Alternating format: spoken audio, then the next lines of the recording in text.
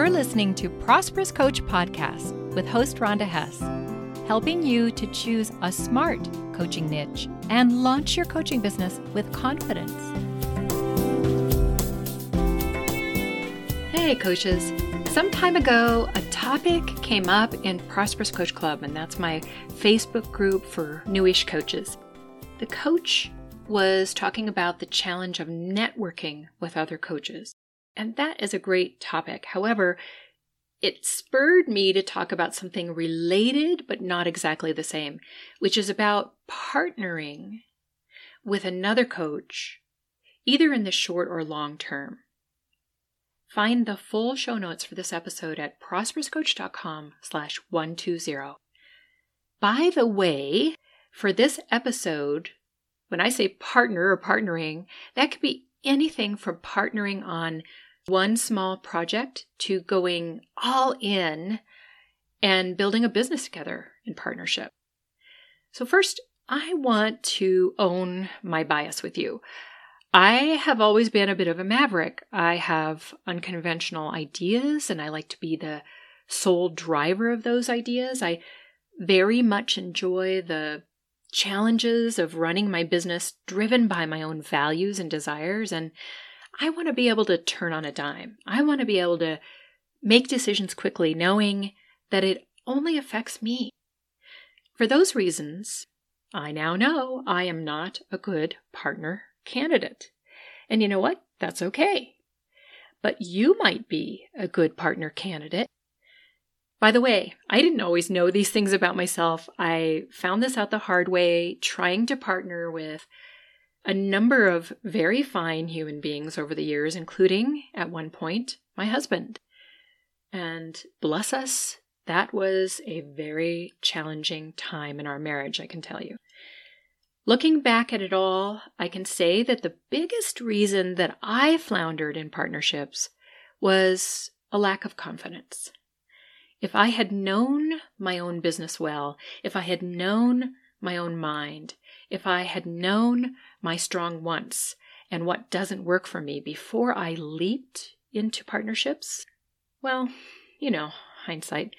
So if you are risk averse or a conflict avoider, I say to you, you may not be up for partnership until you grow those strengths. And also, when you're a new coach, you are, I would say, more vulnerable to partnership because, building a coaching business can be lonely and overwhelming doing everything yourself. You don't have the automatic colleagues as you do in other jobs to bounce ideas off of, and you don't have the built-in accountability of a supervisor or a team leader. Everything's on you. The costs of building and maintaining all aspects of the business and the workload of marketing and delivering those services, that's on you. And for that reason, many coaches, I think, prematurely reach out to partner with another coach. Some other coach shows up on the scene and suggests collaborating, and out of loneliness, you say yes. And on the other hand, I just want to say, trying a partnership at some point in time, whether that's just a small project, which is the way I suggest you start, may actually help you grow in lots of ways, of course, through the lessons you learn. There's a lot of value in trial and error. When a coach that I'm working with brings up the idea of collaboration with another coach or an organization or something like that, I always throw the red flag out there, and I just encourage the coach to slow way down and think things through. The first rule of thumb is only partner once you are well established in your own business. Because then you are clear of the value that you deliver. You're clear about who your audience is, what they want, what they need, what's important to them, what are they struggling with. And you're clear about what you're offering in your services. Hopefully, too, you are 100% differentiated from the other coach. See, with that confidence and certainty, you're a lot less likely to enter into a partnership out of desperation and kind of unwittingly jump into a classic trap. So I have for you 4 big considerations that you should think through before you leap into partnership with another coach. And I just want to say first that finding the right partner at the right time for you is far more important than looking for a helpmate. If a helpmate is what you really need, find a peer coach to just, bounce ideas off of, or hire a business coach like me for that role. So the first thing is, are you complementary and compatible? Partnership in business is a lot like marriage. You need to be compatible and complement each other in many different ways in order to weather the difficult times and find joy in the partnership and help each other grow. And ending a partnership can feel very much like a divorce, and it can even get ugly. I've seen it happen between two coaches many times. So here's a few questions for that section. Do your coaching niches align but not compete? In episode 119, I talked a lot about competition and why you need to stand out anyway, right?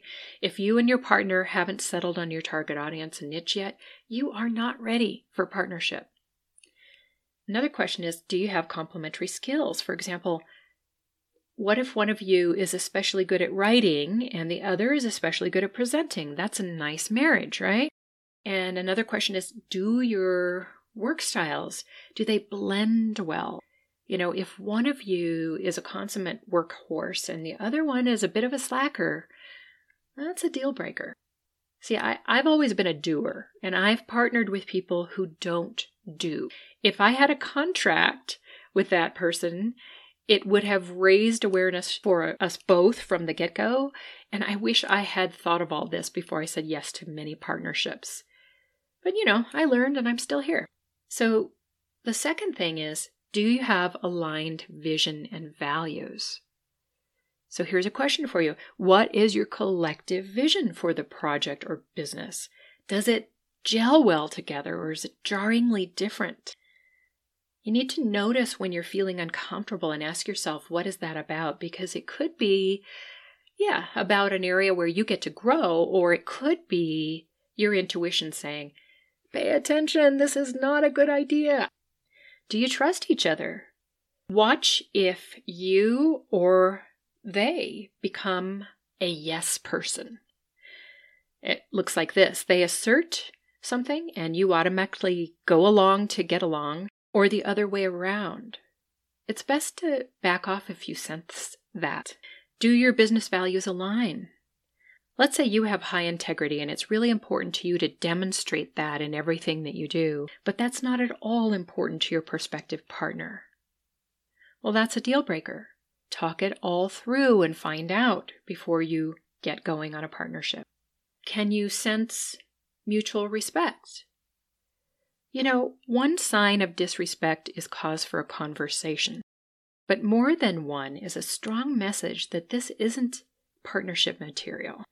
The third section is, do you both stay current and have high standards for communication? Are you two in excellent communication? Have you noticed that the other person communicates verbally and in writing beautifully? Are they clear? Are they too verbose? Do you feel confused or frustrated with emails, texts, and conversations? Do you feel like your time is wasted because the communication just isn't there? And do they or you have a tendency to ghost, to disappear or respond just way too slowly? That's not going to work in partnership. Then the fourth thing is to create a contract with clear responsibilities and boundaries. If everything up till now is looking good for you and this prospective partner and you both agree to move ahead, create a contract, even for a small project. And you may think that's overkill, but believe me, many a partnership would have been saved if a contract had been created. It may not have to be super formal, but at least sit down and write down clear goals, responsibilities, who does what, timelines, and boundaries. But if money is involved in any way, I think it's best to hire a lawyer. I hope that helps you with your future partnerships. Stay inspired and make things happen. I'm so glad you tuned in to Prosperous Coach Podcast. Please share this episode with other coaches. And if you're listening on the iTunes podcast app, review this show. Joel Bass did my theme music. Thanks, Joel.